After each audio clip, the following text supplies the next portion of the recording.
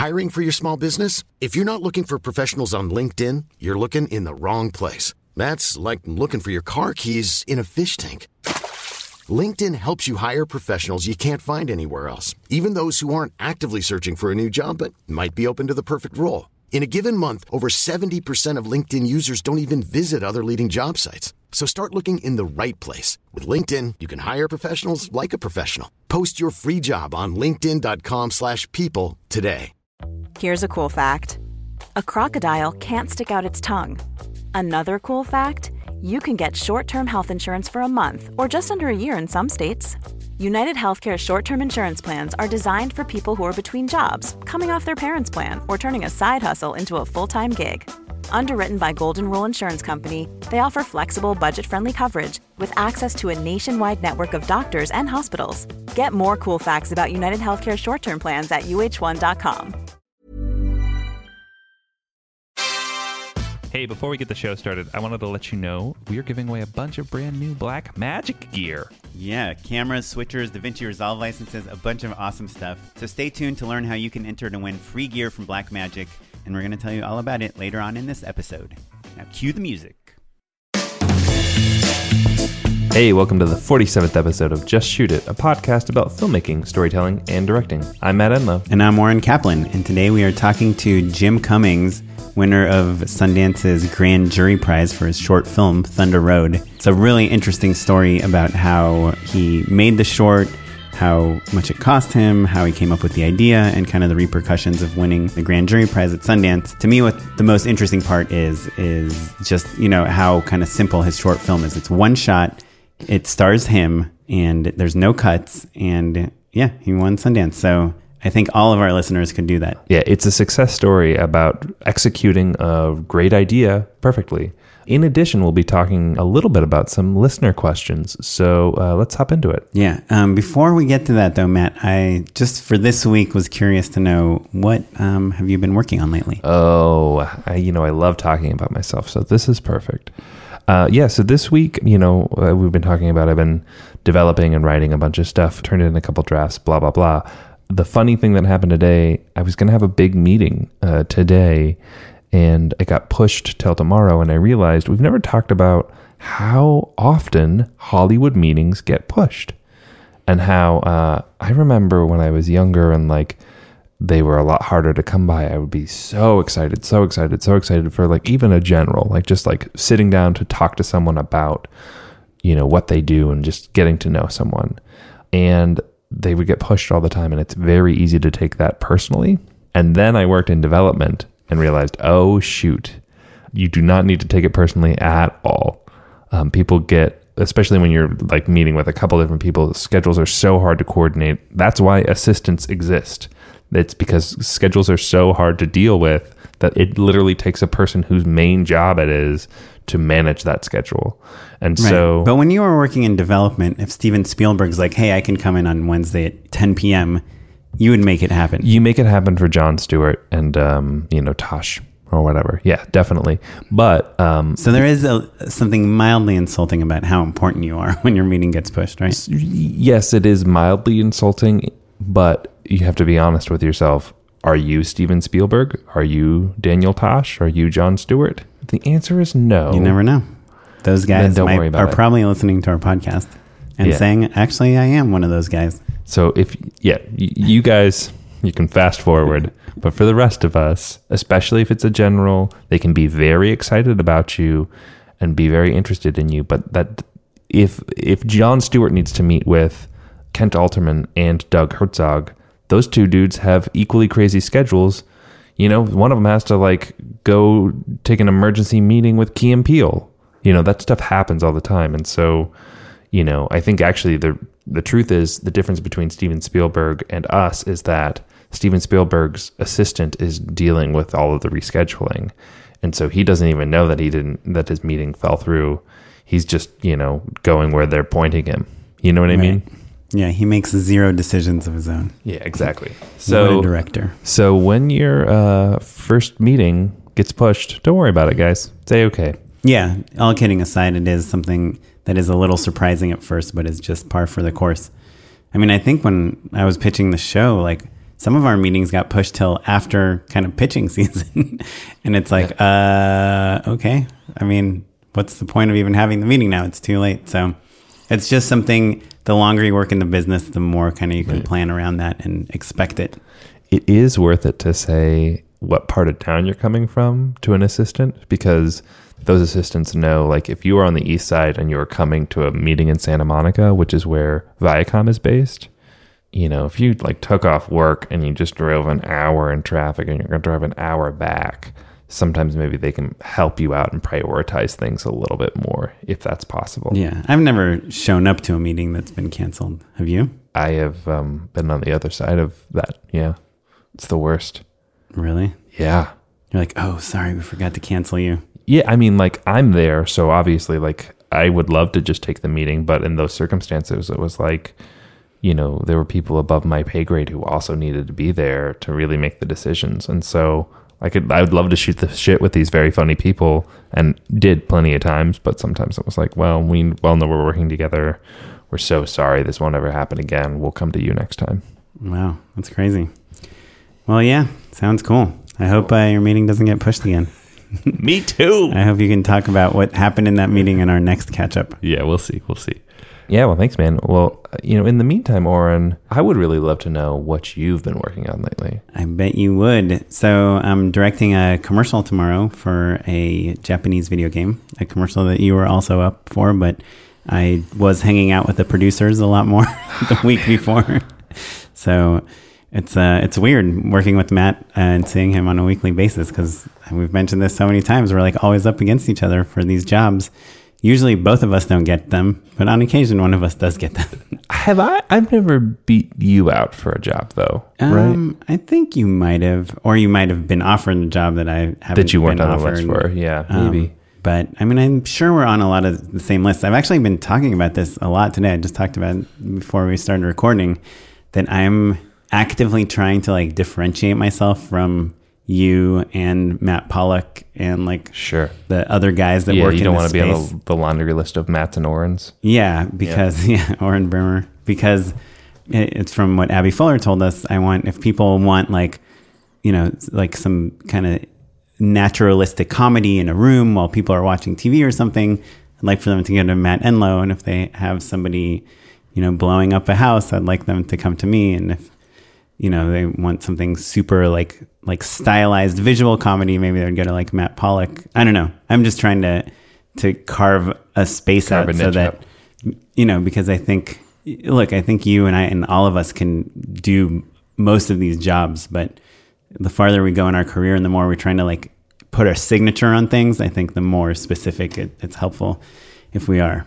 Anyway, so tomorrow's commercial, we'll see how it comes out. It's for a Japanese video game called Yokai Watch Wibble Wobble, which is, I guess, has millions of downloads and is very big in Japan. Huge in Japan. It's actually big. It was a game called Yokai Watch for the Nintendo DS, and now they made a mobile game called Yokai Watch Wibble Wobble.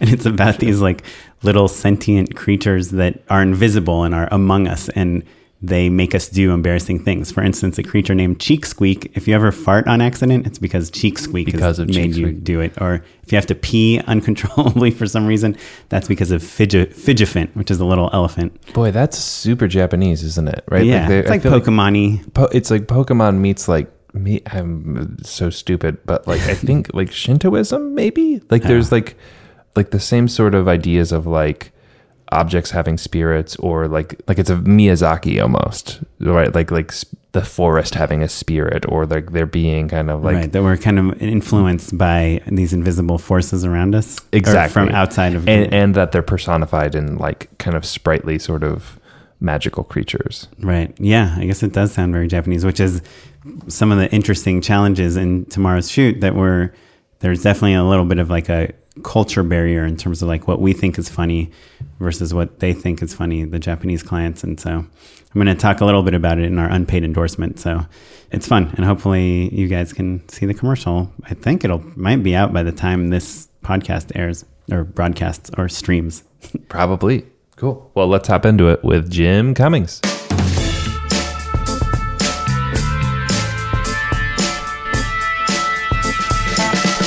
Cool. Well, welcome, Jim. How's it going, man? It's going well. How you doing? I'm great. I'm so excited to have you. You won Sundance. I did, for shorts. So tell us specifically, jury prize, right? The grand jury. Grand jury. Is there a non-grand jury? There is. There's a U.S. jury prize, and then there's an international jury prize, and then I think there's a jury for animation and documentary. And the grand jury, that's the one you pay them $1,000 and you get the prize. That's the one you sneak under the table. It's actually $1,000, I wish. Yeah. Oh, what's it? Grand. I don't know. I don't know math. Yeah. Cool. Great. So how was that? Well, first off, tell us a little bit about your short. Oh, yeah. Yeah. The short is about a police officer eulogizing his mother at her funeral. And he gets up and loved his mom a whole lot, and then has a meltdown in front of a bunch of people, and then sings and dances to a Bruce Springsteen song because his mom was a dancer and it was one of her favorite songs. And then it kind of gets cut off, and it's just this weird 13-minute shot of this dude having a public meltdown. And before I called her mom, she was Brenda. Sorry. I don't know if I can keep going. That's cool. I'm fine. She was just so wonderful, and I gave her hell growing up. We gave each other hell, and it gets to you when you get older. And I'm one of the good guys now. But I was just mean to her and lied to her, and I didn't know any better, and it's too late. I tell my daughter sometimes, "Hey, never say anything mean to me." Not for her sake. I'm a grown man, but I would hate for her to have to look back. I was just stupid. I was just so stupid. So it's a single continuous take, and you wrote and directed and starred? That's right. I do love, it's one of those movies where it's like, it's a little unclear, like how am I supposed to be laughing at this guy or with this guy? Like, it takes a little bit of time because you're at a funeral and it's very emotional and you're very convincingly emotional. It's a comedy. It's a comedy. Yeah. That we're cringing, and that cringe is supposed to result in a laugh. Basically. Well, wait, I'm going to rewind just for a little more context, which is, first of all, your short, it's called Thunder Road, and you can watch it on Vimeo right now. So check it out, because I think watching it will make this whole interview a lot better. And I have so many questions about like how you came up with it and how you decided to make it be a oneer and how you wrote it and all that stuff. But let's answer Matt's question first, which was... I was saying I liked it. Yeah, but about the comedy and drama dance. Oh yeah, that was for in the DNA from the beginning. We were like, we really wanted to confuse the audience and make sure that they didn't know if it was a comedy or a drama throughout, and that came down to like the color correction. Mm-hmm. Like, we were coloring it, and it kind of looked a little green, and it looked a little bit too dramatic. It looked like the Bourne Identity or something like that. And then, yeah, we just like colored it kind of plain, and I don't know, it just worked. It was one of those things where like we didn't want to give away the fact that it was supposed to be funny, or give away the fact that it was supposed to be heartbreaking, and then let the audience decide. That's also why we didn't cut. We didn't like cut back to the audience to show what they should be thinking, like the funeral audience, because that was going to give the short film audience an idea of how they should be feeling. And it's so important for people to just build assumptions about what they should be feeling when they're watching that movie. Right. They're experiencing it like everyone else in the chapel. Yeah. Yeah. And so it's a short, it's a one shot. It's 13 minutes long? Yeah. Wow. So you used up one entire reel of film, I'm assuming. And you're the main guy in it. Yeah, I play the police officer. And it's really awesome. So you guys have to check it out. So how can we talk about the origination? Like, did you come up with parameters? Like, I want to make a short that shows off my acting and directing and dramatic and comedic sensibilities, but I only have enough hard drive space for one take. How can I write something designed for that? I knew I wanted to make a short. I knew I wanted to like do a showcase of my abilities. And that's kind of where it started. It was just like, I'll just do something because I'm seeing all of this stuff that's really not that funny and it's supposed to be, or really not that dramatic and it's supposed to be. And I was like, God, I just want to do something. And then I was in a hot tub with my buddy PJ, who's an actor, and he told me the story about a friend of his who was like a performing arts student, and he eulogized his mother at her funeral by singing 2 songs, I think. And I was like, God, what does that sound like? Like, what is that? Did anybody film that? I'd love to see what that looks like. And he said, no, why would somebody film that?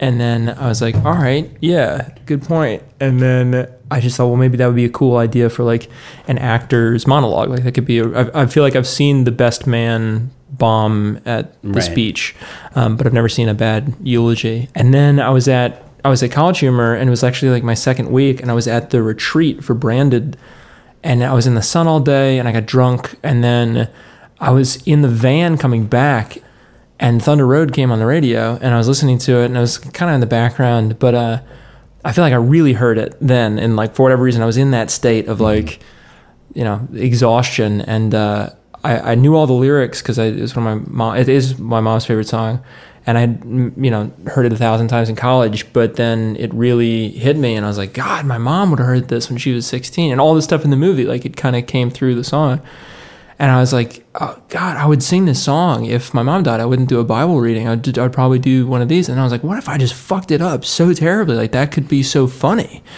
and like also sad, and like Pixar movies are some of my favorites. I was like, that'd be so cool to do something that's short. And then I was like, what if I was somebody that couldn't have a meltdown in front of people? What if I was a Marine and I had like a bunch of my Marine buddies in the audience with me, and that would be like, I don't know, about tough guys and that mentality. And then I was like, what if I was a cop? And then I met these 2 police officers a couple days later in a pizzeria, and they said that you have to wear the uniform if you go to a funeral in California. And in New York, they have like the white gloves and like the special jacket. Wait, it's like, if you're a police officer and you go to a funeral, of anyone that you know, I think it's with everybody that even you know. when you're off duty. I think so, yeah. I think it's like just tradition. I don't think it's like enforced or anything like that, but a lot of cops will wear their uniforms. Your dress uniform or whatever. Yeah. Like as a magician, I wear my tuxedo to most formal events. My cop buddy asked me if I thought he should bring his gun to our high school reunion, and I was like, no. He's like, I'm going to bring it just in case. You've just got a dumb friend, is what you're saying. Yeah. I hope you're not listening to the podcast. But they said that, and I was like, that would be so funny to see a cop in 2016 doing it. And I started growing my mustache the next day. I was like, this is it. And I had it when I was at College Humor with Matt. It was I thought it was for Movember. No. So we shot it on October 10th. It was like, I guess I could have been growing it in for November. But I shot it in early October, and it was just like a 6-hour shoot. It was one of the easiest shoots I'd had all year. But I'd been rehearsing it on the drives to work and on the drives home. I could do 3 rehearsals on the drive to work and 3 rehearsals on the drive home. And then all the good stuff that I was kind of like writing it while rehearsing it. And so I was like doing it into my phone when it was a good line or something. And then I just transcribed that into screenplay format when I got home to my sad, dark apartment. Wow. That's crazy. So you were improvising like while you were writing it? Yeah. So there's no improv in the film itself. There's like 4 lines. There are 4 words that are different between the takes in the 6th take, which is the one that we used. And I said, we got people here. I said, thank you guys for coming, Captain Kev. We got people here, Judy. And that we got people here was something that is the only difference from the rest of the takes. And did you use your last take, or did you? It was the last one, yeah. It was, I think the performance in the second one is better, but we weren't really there yet as like a crew. It was still pretty early in the morning. Mm-hmm. And the sound, I think, fucked up. And I was just like, all right, well, let's just do it a couple more times. And then for the consequential several takes after that, I was like, I can do it better. And then the 6th one, I was like, I'm really happy with that one. And the DP, Drew Daniels, was like, I think we got it. And then that was the only one that I watched that day. All the other ones, I was like, let's just go back. And I was watching Pixar movies. I was watching Toy Story 3 and Inside Out on my iPad between the takes, and Summer Heights High by Chris Lilly to like kind of stay emotional. Like get sad? Yeah. Well, so, it's a little tiny bit of a spoiler, but you do shed a tear. Yeah. Did you do that all 6 takes? I think so. I think the second one was the most intense, but I tried to. You can't control it, so it's like, but I think I did. You weren't aiming for a specific part to No. get emotional? I mean, No. it wasn't written into the... So there was, yeah, it was supposed to be this dude who like gradually builds to that moment of him going, I'm so sorry. And that was supposed to be the most emotional that he gets. And so around then was a good time for me to cry. And usually I would hit it. I think I cried like 4 out of the 6 takes. And then that one, it was just the perfect timing of like talking about Springsteen and America and my mom. And then the tear came. Now, was it hard to stay emotional while staring at Tony Yasenda in the audience? Tony was really helpful, actually. Tony's a big Springsteen fan himself, and it is his favorite song, and I think I've ruined it for him forever. But no, Dustin Hahn was in the front row, too. Dustin's like this awesome writer and director, and my buddy PJ as well, and it was just great to like have them there, and Dan Peralt as well. I'm not sure if you guys know Dan, but it was great to have them there. So between takes, I was like, what do you think? What did I do? Like, they were like, yeah, you got this part could use work. Like, that was really wonderful. So you Tony's just had been on the podcast before. And That's right. You guys should listen to his episode. It's really cool. Also, Jim, didn't you produce Saved Up Money? I did, yeah. Which, by the way, has 53 million views on YouTube. Yeah. Not that many. Man, But it's a good video. Thank you so much. So you're rich now, yeah? That's right, yeah. Yeah, good. it's like a cent for every... Well, YouTube only pays you View. back a percentage based on your budget, right? That's right, yeah. So, yeah, we're still in the poorhouse. Well, cool. Yeah, listeners will definitely drop a link to that episode if you want to catch Yeah, up. Tony's episode. So who paid for this short?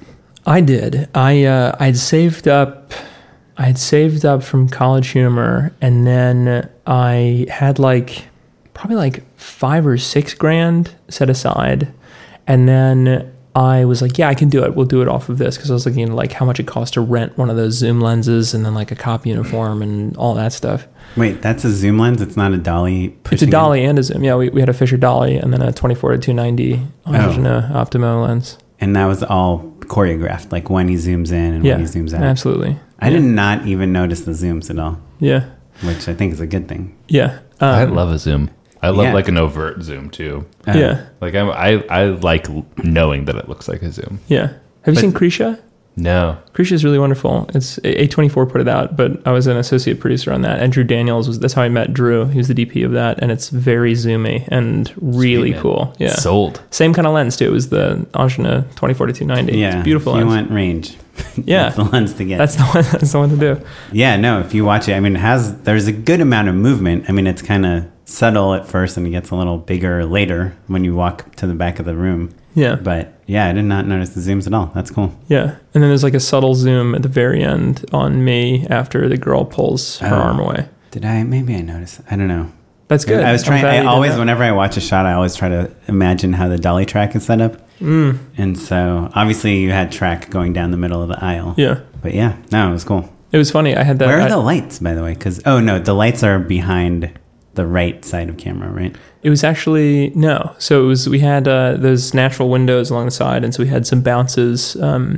And then we had a 4-bank above me. It's a church, so we had rafters, which is really wonderful. You can strap to the rafters. Oh.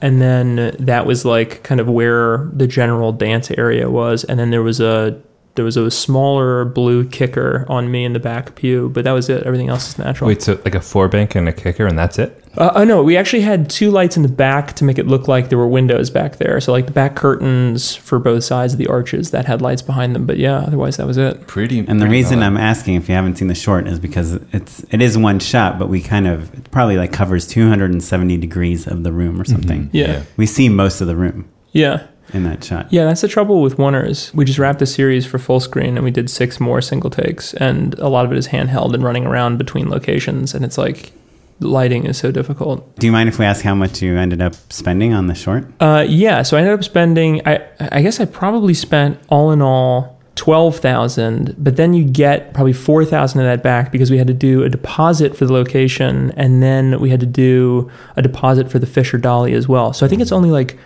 very cheap. It's like $250 a day to rent the dolly, but the deposit is like $2.5 grand or something like that. So in order to make a $7,000 movie, I had to spend like $12,000, which You is can crazy. use credit cards. Yeah, I didn't. I was very lucky that I didn't do that. But I got about 2.5 weeks out from production, maybe 2 weeks out from production. I realized that there was just no way that I was going to be able to do it with the savings that I had. And what were like the big expenses? The it was location? that. It was the location. I didn't realize, like, I when my producer had locked down the location, I didn't think that we were going to have to shoot. I didn't know that we had to have a permit for shooting indoors on private property. Mm-hmm. Like, Yeah, technically you do. Yeah. It depends on. Often you don't get a permit. Yeah, most of the time people don't get them. yeah, but the production was so small, and we had so many like strangers coming. We had like LA Casting and Craigslist actors to come into the background. Like we didn't want to have any risk, and so it's like that's $812 or whatever for that. So I think it was like 2 weeks out. I was really scrambling. I was like, what am I gonna do? And so I moved to LA because my wife left me, and I still had our wedding rings lying around, and I sold them. Are you serious? I did. I sold them Crazy. in the jewelry district, wandering around downtown, and got $3,000 extra to make it. And then my mom gave me $1,000 to finish it. No kickstarting. No, there was no kickstarting. I should have, looking back. We just kickstarted another production, a short film. Oh, cool. So $4,000 you kind of came up with out of nowhere, and then you had another $6,000 saved. So, $12,000 you said it ended up costing you, and you got like $4,000 back. Yeah, it was like 11 or 12 for the entire thing. But then we got, $3,000 or $4,000 back. So basically, for our listeners, for around $10,000, you can make a short film that wins the grand jury prize at Sundance, It's that easy. and then you don't even have to pay an editor. Well, you're joking, but Oh, yeah. her friend Adam, the film that won for performance, was shot in the writer, actor, and co-director's like apartment. Yeah, And- no, I am a 1,000% not joking. Because Okay, to cool. me, a lot of times, you're like, well, you're like a new person in LA, and you're like, how can I make something that goes to Sundance? Like, look at this thing. It has Ed Begley Jr. in it, and it's shot on like film. Like, how am I going to compete with that when I don't know anyone and I don't have any money? And then you look at your short, which, I mean, it looks amazing. And obviously you knew crew people that Yeah. I'm sure helped you out. Yeah. So it took it was a lot of your experience in working in LA probably helped Totally. you make it for that cheap, but still. But we're talking about people that you've done a ton of favors for. You know what I mean? Like that's the other part, is that like, yeah, you're like well connected and all those things, but like you're putting in blood, sweat, and tears helping these people out. That's why they're there to help you. You know what I mean? Like, Yeah. But I think you know, we all that's a know support that, system. You yeah, know? that obviously people help each other. But Yeah. no, but I'm just saying, like, you don't need to make a $200,000 short to win Sundance. Yeah, and I'm always shocked by that. Like, how do you get that money back? There's no way to do it. Like, You can't, There's yeah. there's no way. Like, I couldn't make $12,000 off of this movie, and it did well for itself. Is there a cash prize for the grand No. jury prize? No, the only cash prize that I've gotten was from the Shortlist Film Festival, and it was like the Pepsi Award, and they gave out $5,000. But that was $5,000 worth of Pepsi. yeah, it's a lifetime supply. It's great. Yeah, Jim, you've really let yourself go. It's kind of sad. Yeah, you can't see it. The listeners can't see it, but I am at 350 pounds. Full $5,000 worth of Pepsi right there. There are festivals that give you, I think AFI has a money award. We got like $5,000 from AFI. It was for That's a feature, awesome. but I think the shorts also do. And there's the Heartland Film Festival gives $100,000 to Yeah. the winning feature. Wow. And my movie played there, and it was like down to us and one other movie. And obviously we did not win it, but the movie that did win it is called Red Dog, and it was like a movie that had made like $20 million in Australia. It's like this Wow. Australian movie. So it seemed unfair. Sounds pretty good. It's pretty good. It's pretty good. Good. Well, that's good. Yeah. It's got a dog in it. He's red. Red Dog. Yeah. Cool. Wow. So I guess to rewind a little bit, what of your experience got you ready to make this short? Like, how did you know it was good before you made it? That's a tough question. I get that question a lot. I think really just like watching thousands of movies growing up. I went to film school, but I watched movies consistently. I'm sure like everybody that's listening did. And I always knew that I was a decent actor, and I always knew that the movies that I was working on weren't connecting with audiences and weren't making them laugh or making them cry. And I don't know, I listened to audiences. I went to South by Southwest a couple times, and I'd never been to Sundance before, but I listened to audiences in the theater, and you can feel it when a movie isn't doing very well on the screen. It's really uncomfortable. And I was like, God, I just never want to do that. And I made a really terrible feature in 2009 about post-Katrina New Orleans, which is where I'm from. And I just edited it for like a year and a half, and there was no way of making it good. And I sat in the audience. It was scripted. It was scripted, yeah. It was narrative fiction. And I didn't act in that one. I just wrote and directed it. And I was in the audience watching it with people at the New Orleans Film Festival, and I was like, I am never doing this again. And I was like, for 2 years, I was like, I'm a terrible filmmaker. I'm terrible. I don't know what I'm doing. And I think it was because of that hate and like really refining my scripts in the future to be like, there cannot be a boring moment, even if it's small, even if it's a mannerism, that's something to carry the audience for those seconds. And I think it was that made me decent. And then also like, I don't know, I feel like I was really unambitious when it came to making movies. I was also like a producer. I like produced for 10 years or something like that. And in animation and shorts and commercials and music videos with Tony and features. And then I don't know, I was working at College Humor, and I was just seeing stuff on my Facebook feed that was getting lauded as very good, and I wasn't laughing, and I wasn't moved by it, but I loved stuff like Bernardo Brito's short yearbook and like a lot of the shorts that I'd seen online that were moving, and I think that eventually, I don't know, like ground me down and made me ambitious, and that kind of dissatisfaction turned into ambition. That's awesome. I do talk like jealousy is like a really like big motivator for me. You know, like there's something really frustrating when you see someone successful, or you see your Facebook feed and people are like, "Oh, this is so great," and you're like, "I know it's not that great." Yeah. You know, and it's good to be supportive for people. I don't want to shit on that at all, but I think there is something about sensing that you can really kind of bring something out of yourself, as a result of that. I think the number one most inspirational part of film festivals is seeing movies and thinking to yourself, oh, I could have made something better than that. That's like why what I love about film festivals. You go there, you go to Sundance even, you go to the best festivals in the world just as a viewer, and you're like, yeah, you're blown away by some things, but other things are like, that's not that great. So I think, I'm with you guys. Like, that is a great way to be inspired. Because I think the negative spin on it is like saying like, oh, that's not that good, I can make something better. But the positive spin on it is like, hey, I think I could make something as good as that, Yeah, I'd love to make something great. Like letting you kind of like giving you permission to not be perfect, right? Well, I think there's also something about, when you love movies, there's no shortage of great movies out there that people can watch, right? Like if you're like, I want to see the best 1,000 movies, you're one Google search away from figuring out, how all of those movies, right? So when you're thinking about and comparing your work to those, it can be pretty rough, right? But when you're all learning together, whether you're in film school or you're like doing festival circuits or working in the internet, like where people aren't, quite as accomplished yet and haven't really come into their own in the same way, that can be pretty inspiring. But anyway, yeah. But just to finish, my question was like, what prepared you for this? And you'd made a feature. You kind of learned a lot of stuff on that. I was curious. Do you think you learned anything from like the hundreds of shorts you probably produced at College Humor? Like what was working and what was not working? Yeah, I'm trying to think of what I learned.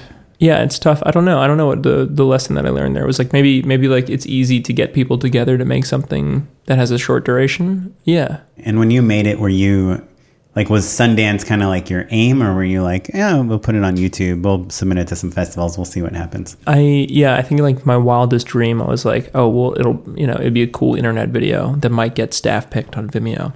Yeah, right. Staff pick is kind of like the Sundance of the internet. Yeah. And then I shot it in October, which is like well past the deadline for Sundance. And I was like, all right, well, it might be neat because now it's kind of done. Like it doesn't require any editing. I was doing sound design and stuff on that.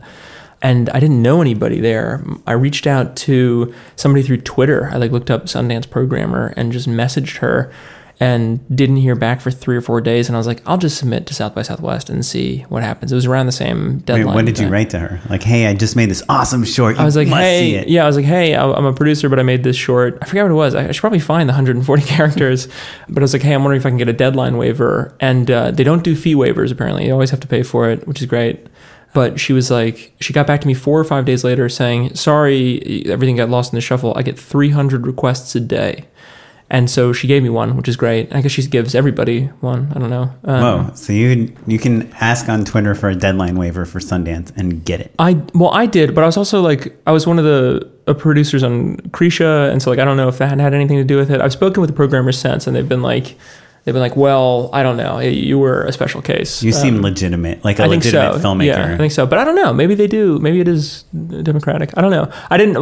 It was just happenstance that I submitted, and then I got in, and I was like thrilled that I was able to submit. So you win the grand jury prize. That's probably fun. Probably get interviewed by a lot of people, right? At Sundance. Interviewed by a lot of people. Yeah, sure. Yeah, okay. I mean that wasn't. Interviews always weird to me. I don't know. We were shooting a web series the whole time. We didn't go there to do any of that stuff. We went there. Dustin Hahn and PJ McCabe and I came up with the idea to do this like self-deprecating web series about fame going to somebody's head. I don't know if you've seen it. Yeah, Sundance 2016. Yeah, you've seen it. Okay, cool. So we were like busy doing that, and it was just like, what can we imagine is going to happen there? There's going to be a lot of acclaim and fanfare and all of that stuff. Even before I'd never been there.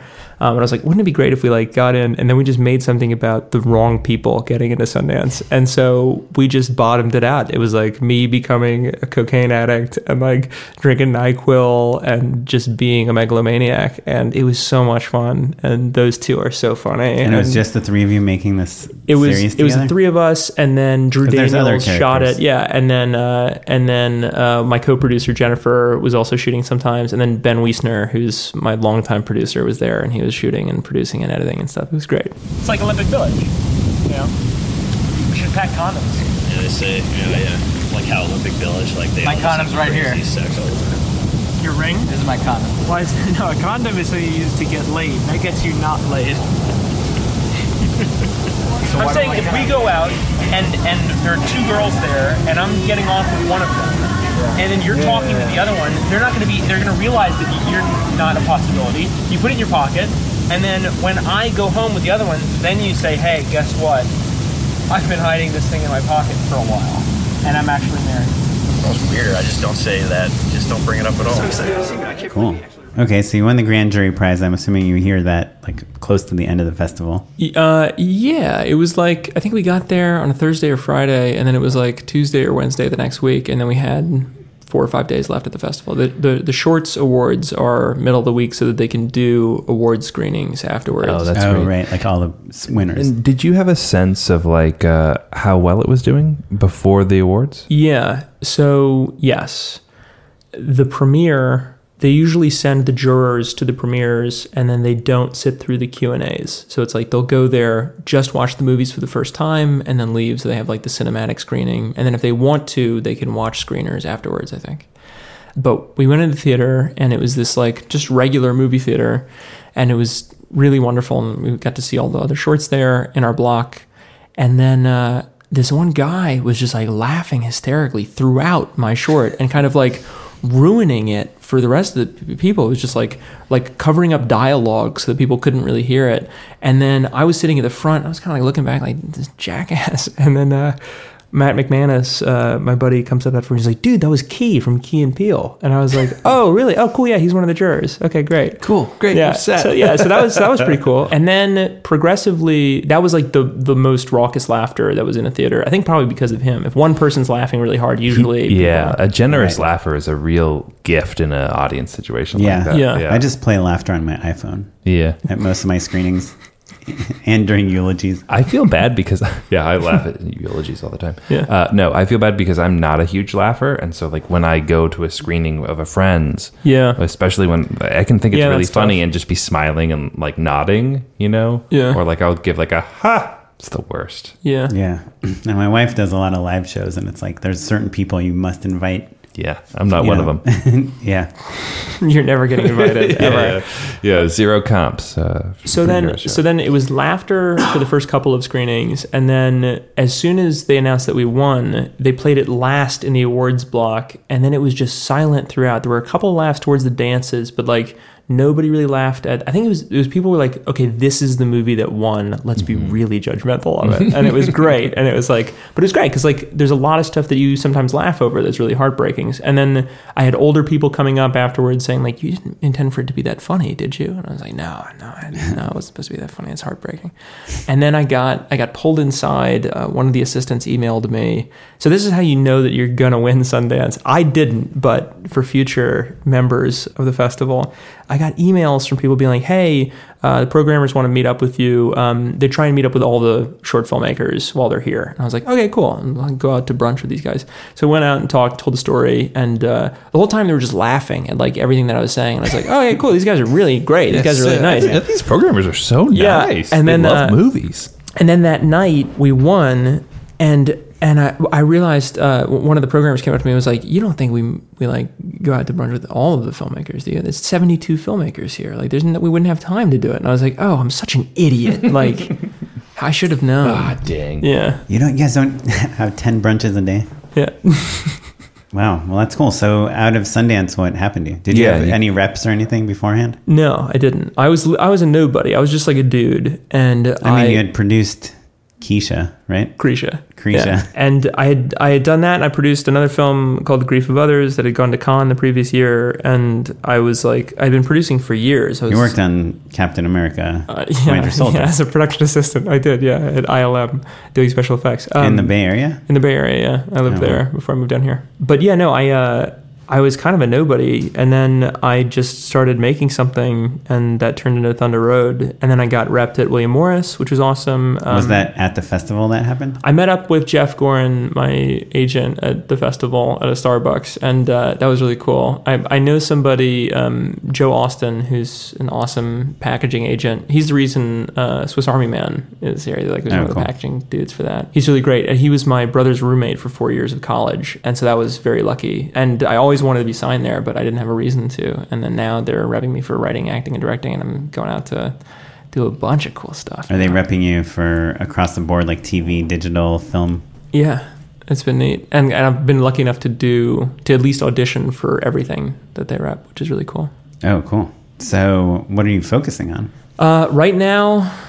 Right now, I'm kind of in y'all's space. So I listened to the last podcast about packaging and things like that, and I'm doing that right now.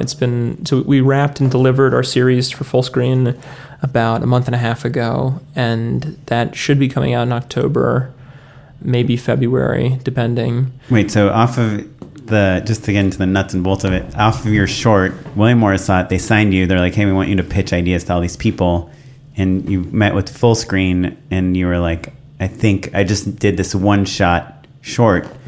I want to explore that idea more. Let me see if I can get a series out of that. And you pitched that. No. So Full Screen had reached out before Sundance, and I met with the VP over there. And wait, had you sent them a link, or like how did they know to reach out? So Sundance sends out digital screeners, industry screeners, they're called. So I had meetings in the 5 or 6 weeks before the festival to just like between the official announcement of the selections. I think they'd already officially announced, and then a week later the screeners went out to everybody. So I had people that had seen the film, and that was awesome. And I met it with Full Screen, and Dustin and I were working on the web series at the time, the Sundance 2016 thing.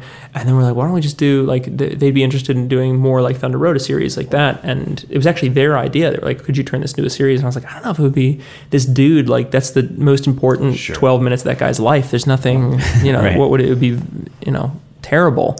And so we made 6 more characters, and then we wrote scripts for them, and they were so supportive. They were just like really cool. They gave great notes, and we shot them in April in like a month and a half, maybe a month, and it was really cool. And you wrote them with Dustin? Or? Yeah, Dustin and I co-wrote, and then I directed all the episodes except for one, and they're wonderful. They're really neat. One of my favorites is about a Native American doing stand-up comedy for the first time, and it's like a cowboy bar, and so he gets up and he's nervous, and then kind of bombs, but does a really good job. Like, does it take place now, or does it take place in like the early 1800s? No, it takes place now, and it's like an open mic, and it's really funny. And then Dustin plays a teacher at a parent-teacher night, having a meltdown, shouting at the parents, and they're all really wonderful. So they're all monologues. That sounds great. Yeah. No, there are a couple of them. Yeah, one of them is about a girl robbing a liquor store to get her dog back from the pound, and she gets shot at a whole bunch. So it's like, it is virtuosos. It is like one person doing a lot of the heavy lifting, but it's ensemble for a couple of them, which is really great. What I love about that pitch, though, is that it's such a clear first step from like, hey, here's this thing that I'm known for, right? Here's how I kind of interpret that in a way that people will want to buy, but without it being, impure or anything like that. It's still a great idea. But I think that so often, we talk about on the show, like, you know, you have this great idea, it gets you a little bit of heat, and then you want to do something totally different. Yeah. And sometimes that kind of confuses people to the point that you don't get to make that next thing. That was my move. I did the sports family film, and I wanted to do like a Fight Club psychological thriller, and people were like, well, go make a psychological thriller and come back to us. Yeah.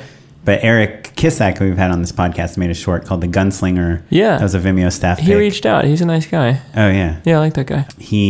And it has voiceover. Like Nick Offerman does the voiceover Yeah. for the whole thing. And then he just started getting all these commercial jobs where there's like celebrity voiceover that the people are interacting with. So he kind of like transitioned that into kind of different versions of what he was known for. I think there's something to be said about sidestepping a little bit, you know? I mean, ideally, at the end of the day, we all get to do everything we want to do, but like, especially when you're kind of first teed up those early opportunities, you know, that doesn't make sense for there to be a logic of like, oh, why is Jim pitching us this new idea? You know what I mean? I realize like that's the main thing that works with Thunder Road is like tone, and that's the thing, like that's the commodity of like making people laugh and cry, and that's a difficult thing to do. And so that's like the scripts that I'm getting from agents and people are like kind of dramatic comedies that could do both of those, like live action Pixar movies, which is awesome. Yeah, man. Killer. So you went on this round of meetings, right? So you kind of you've already got heat before you even go to Sundance. Yeah. What changes after the win? Right? Is that when things kind of start locking in, or? I had about 100 general meetings everywhere, and 100? Probably, yeah, probably like 50. No, probably like 60 or 70. That's probably closer to it, which is always funny. But you end up telling the story over and over again, and so it's like, how did you do it? And it doesn't always mean anything. It doesn't, like, people just want to, I don't know, like talk to the dude, and so that was really great. Was be able to like talk to people that are in all walks of life and do cool stuff, casting directors, network streaming platforms, just people, just like documentarians that liked it, and I got to hang out with those guys. Yeah, I don't know. It was just a whirlwind. Looking at my calendar, it was just really an awesome privilege to do all of that. And now I'm kind of picking up the pieces of like, cool, what do I actually want to do now? Now that I've done a series, 2 of them, I'm like, yeah, I want to do more stuff. What do you want to do next? I'm making there's a show that I really want to make about astronauts reintegrating into the suburbs. And we are in development with an awesome producer, and we're going out in October to go and pitch that around. Killer. And is that a TV series? Or? It would be a TV series, yeah. Killer, man. Yeah. Sounds good. Yeah, it's going to be a lot of fun. Cool. So, and you're saying your agent is sending you feature scripts, or? Yeah, a bunch of, I think I have like 6 people on my team. I have like junior agents, and then like for casting and for packaging and for TV and digital, and it's just great. It's been so awesome to pick all of their brains individually. And has any of that turned into anything? Yeah. I've been sending out this thing that we want to do about a werewolf, which would be great fun. I'm talking to a couple of people, streaming platforms mainly, to do that in the winter. And then it's been cool. I'm auditioning for a big movie on Friday. Cool. We'll break a leg. Thanks, dude. And so through all this stuff, you still have to create a lot of, basically all of your most promising jobs are coming from your ideas. Sure. Yeah. It's not just like a bunch of people sending you their scripts. No. I mean, there's that great Mark Duplassism of the cavalry isn't coming, and right. Make movies, not meetings, and I wholeheartedly agree with that. Yeah, you should be. We just kickstarted a movie that Julia Bales and I we co-directed and she wrote, and we just like shot it in our living room. It was just like seeing all the stuff that screens at South by Southwest and Sundance. It's like, we should just be making movies. Like, why are we talking about making movies? Like, why are we waiting for people to give us money to do it? We have the cameras, like we have the equipment. We're decent actors. Let's just do it. And we did.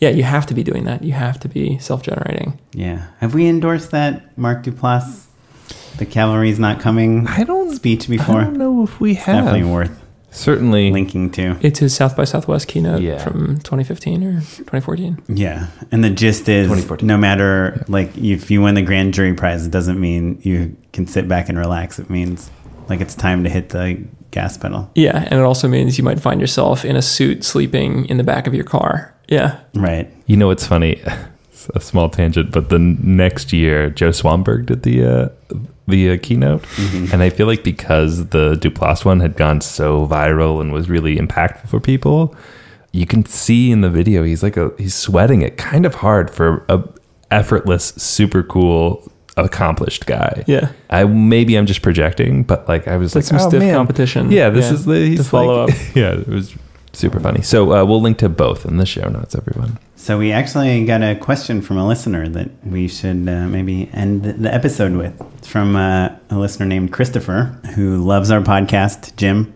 So there is a person. Thank you for listening. In case you were doubting. Yeah, thanks, Chris. He was asking how we balance our relationship and family obligations with our professional careers. He said that he married young in the film industry, and he has these obligations to his spouse. And he said that the fact that both Matt and I are married stuck out to him. And he was curious if it had any impact on our professional lives. How do you balance the long hours, distant locations, etc., with the need to invest time into your marriage? Is this something you guys think about at all? Hope it's not too personal, but feels like a relevant question for filmmakers. Yeah, that's a tough one. I definitely felt that 3 years ago. I'm speaking as a divorcee, so maybe I'm not the best person to be asking. You were married while you were working in the industry? Yeah, and I found that. I mean, there's Sam Harris talks about that. He talks about you very well could be curing malaria, but your toddler is still screaming, and like if you hadn't had that child, maybe you would have done it. And that's one of those weird things that you have to battle. But dude, I was working full time, and I was driving to work, and I was crying in my car 3 times in each direction. Like, I'm sorry that you have responsibility, but everybody does. And make something small, make a short, make something on your phone. Like, it's never been easier to make movies. Yeah, I think, that's totally true. I think there's also something, we're lucky that we are in relationships with people in the industry, and I think that it makes it a lot easier to understand why you're shooting or why you have to sleep because you've got a 2 p.m. call time and the sort of pressures that you're under. I think splitting the difference between, being a professional and working all the time, right? That can be really grueling. And people who are aspiring, no matter what, you still have to nurture your relationships because you have to have something to make a movie about, right? Yeah, and I think really your question, Chris, is more about relationships rather than filmmaking because, like, it's not indicative of film. Like, think about any industry that you're going to have that same thing. But, like, you're right. I'm very lucky to be in a relationship where, like, if I'm writing something or she's writing something, we're going through it together because we do it together. Mm-hmm. That's not an innuendo. But I think it's... pun intended. I think Chris's question comes from the fact that in filmmaking, it's so competitive, and there's this idea that's floating around this entire town that if you work hard enough, you will make it. And that's even something that I think we talk about in the podcast. It's like, just shoot it. Don't sit around and wait for things. Make movies. Like, if you're sitting still and just watching TV, yeah, it might be good for research, but until you start making things, it's not going to count for anything. And if you have to, drive an Uber car during the day to make money and then, watch your kid at night, like, when are you going to make movies? So it is a tougher industry. It's also much harder to make a living. Yeah, and the people that are successful, it is like... you hear about these stories like Diablo Cody, who was writing while working at Walmart, and like the only thing she knew about screenwriting was that the dialogue was in the middle. Like all these really heartwarming I've been stories. doing it wrong. You know, in parentheticals. You hear all these stories about successful people that are succeeding in the indie world, and really it is like seeing those billboards on the highway for casinos of like, this person won and you can win too. And it's like, that's the stuff that we sell to each other, and it is bullshit. It really does come down to work is important, but also working your ass off. And like, I mean, I'm guilty of not being the best boyfriend while making something because it had to be amazing. Like, I was driving safer because I was worried that I would die before I could finish Thunder Road. And like, you do have these weird neuroses and psychosis of having to make something cool, and it's terrible. Fucking William Faulkner was a spousal abuser. Like, all of these terrible things to make these impeccable works. I don't know. I don't know. It takes a lot, and I remember looking back at emails. Sorry, Chris, this is a roundabout way of answering your question. But I was looking back at emails and texts with my mom while I was writing and getting close to shooting it. And I kept saying, it's going to be so good. It's going to be so good. It's going to be so good. And I kept saying that to people. And I felt it clearly just from looking back at the writing. And either you should be working on making something that feels that way, or you should be with someone that makes you feel that way. That's interesting. Yeah, I think we were talking about this before the podcast, and Oren, your wife, made a really astute observation. Filmmaking is a little different than, a regular job, right? Like as an artist, so much of yourself is invested in your profession and your craft. I'm a filmmaker as much as I am a person, and so that makes it so much harder to tear yourself away from that passion and that craft when you've got other obligations. And so it is hard for people who don't have that sort of commitment or obsession to understand why it is that you're, staying up all night. Yeah. Or like there's so many people that are like, it's the weekend, stop talking about work. You're like, no, I love work. Yeah. This is who I am. This is what it. This is all I love talking about it. I think, I don't know, to me, when I first moved to LA, I very much had that attitude. Like, I can't invest time and money into a girlfriend because I need to invest that time and money into my work.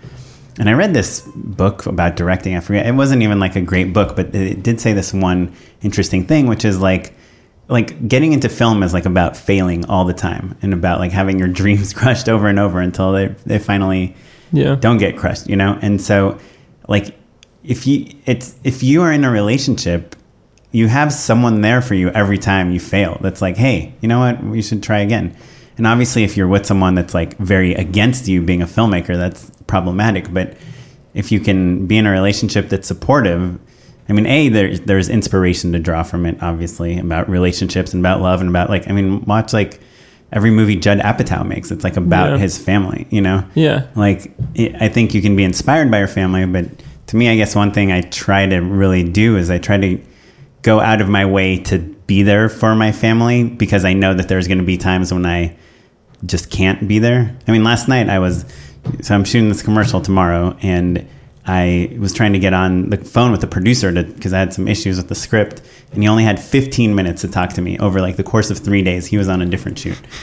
And I got on the phone, and 2 minutes into the phone, Kara's like, Oren, get in here. You need to help me. So, I mean, this is too much information, but my daughter has a cold, and you can't give babies decongestant, so you have to use this thing called a nose Frida to literally suck the boogers out of their head. And you can't really do it with one person because one person has to hold down the baby's arms and legs and head while the other person does the sucking. And I was like, Kara, give me 5 minutes. And it was like this kind of little mini fight because I was like, I've been waiting for 3 days to get my 15 minutes. And that's like, you can wait 15 minutes. And in her mind, it's like, our child is sick. She can't breathe. And you are on the phone with some guy. You can't just tell him you'll call him back. How old is your child? 6 months, 7 months, almost 6.5 months. And so after that thing, I think we could have either stayed mad at each other or we could have come. I said to her, I was like, look, I told her at 6:30 p.m. I'm going to have this phone call. I've been trying for a very long time to get this, guy on the phone. And I'm sorry, I'm here. If you would have waited a few minutes, I would have done it. And she was like, yeah, I guess you did tell me about that. Like I feel like the more you communicate, the more you say like, hey, just so you know, I auditioned for this role and I might get it and they might tell me the day before and we're going to have to cancel our trip to Italy because this is that important for me. And it's like, as long as you're not springing things on people or lying to people or like trying to make, like as long as they realize that they're important in your decision-making process, I think is when it works. And when they're going, I've been in relationships when they are, every time something good happens, it's for me, they feel like it's taking me away from them. And that's not like a good relationship. So I don't know. My take on it is like you can make it work as long as you are present as a person and aware that when you are gone all night or for like 4 weeks shooting something, that it's taking a toll on your family and you have to make it up for it in some other way. Francis Ford Coppola's advice, he says, have a baby because he had a baby and then was like, I got my wife pregnant. I got to make The Godfather. And then he made The Godfather. Sophia is the baby in the baptism scene. Oh, really? Yeah.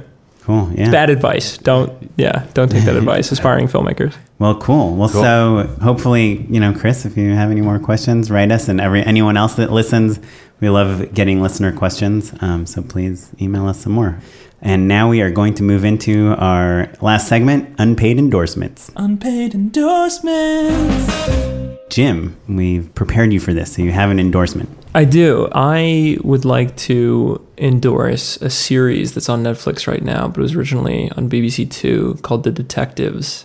And it is incredible. And it is about rape and sexual assault in Manchester. And it was shot in 2014, 2015. And it is a really incredible look into what modern detectives have to do to put people behind bars. And it feels like a film. It does not feel like a documentary, and it's all real, and it is brutal. Like, they cut to voicemails and police phone calls with the operator, and it is like nothing you'll ever hear. And for that subject, I feel like that is the entire conversation in America right now, is sexual assault and rape. And to see what it actually does to people, and also how it's handled very well in the documentary. But I feel like a lot of times I don't think that men understand how insane it can be, and I think that women tend to shy away from how insane it can be. And it is just an incredible objective view of what it's like, and it's a masterpiece. It's great. The Detectives on Netflix, and it's a documentary. It's a documentary series. It's 3 episodes, 45 minutes long. Oh, cool. 3 15-minute episodes? No, it's 3 45-minute episodes. Okay, cool. Well, I'll check it out. So longer than a lunch break. I'm looking for new stuff to watch. So I'm going to endorse another podcast, actually. I know. And it's a little bit of an obvious one. I'm sure people are aware of the Writers Panel, the Nerdist Writers Panel. The Ben Blacker. No. Acker and Blacker. Yeah. But it's just Blacker. Yeah. Who's hosting. Mm-hmm. But they originally created Thrilling Adventure Hour and write on a bunch of stuff. They're super great, super smart people. But so they do this TV panel at the Nerdist Theater and at ATX and all over the place. And they have an episode that I just listened to the other day with a bunch of development executives. People at Hulu, people at the CW, people at HBO. It's a new episode or an old episode? I'm going to find it. It's a little older. He just put out a new episode about breaking stories. He has people, a bunch of writers from writers' rooms just talking about how they break story.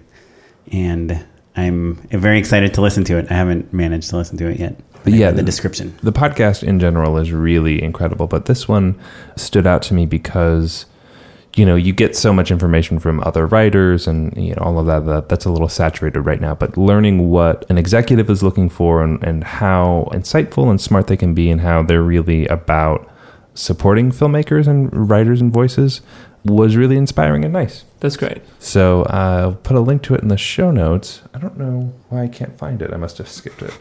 Okay, cool. Well, while we listen to Matt talk about finding I'll just mumble. that episode. So my unpaid endorsement. It's called Development Executive. Okay, cool. So I'm doing this commercial tomorrow that is for a Japanese company, and we're working with Japanese clients, and it's really funny because what they think is funny or interesting or makes sense has nothing to do with what us Americans think is funny or makes sense. Yeah. And so my friend that I'm working with showed me this YouTube video. It's actually a Japanese series called Work Watching. Actually, I want to show you this, Jim, afterwards because it's all done. Each episode is done in one shot. It's animated, but it's done in one shot. And this, if you watch Work Watching Volume 5, it's the behind the scenes of a Japanese director trying to direct an American actor. And the American actor, the entire time he's being directed, is asking the director if this is funny because none of it seems to make any sense to him. Yeah.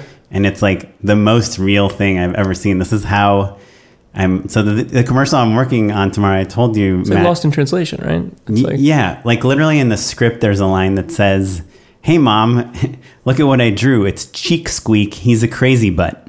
And then the mom says, "Don't look at that weird butt drawing. Download this app instead."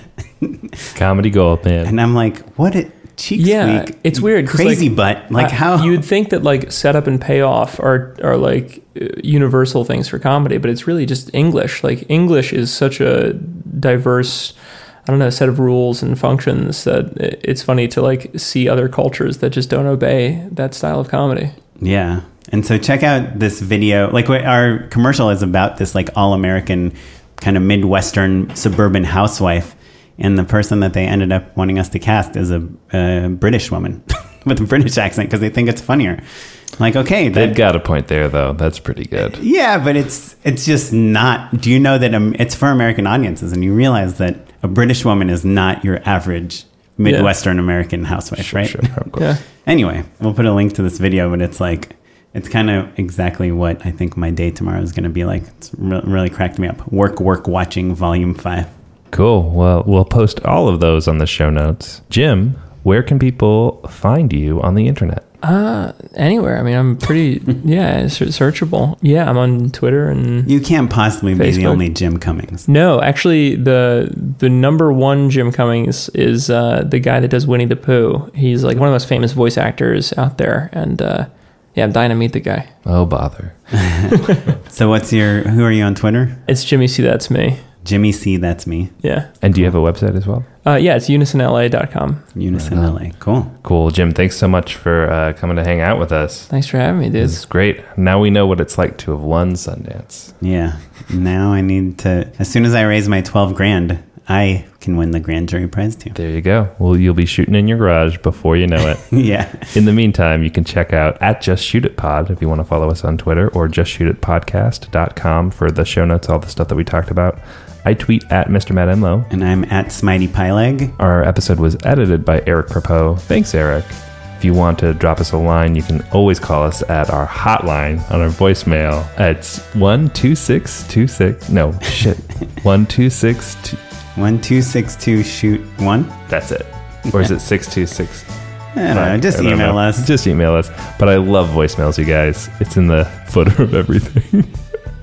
Anyway, music was provided by the Free Music Archive, and the musical act is Jazar. Take it away, Jazar. Bye.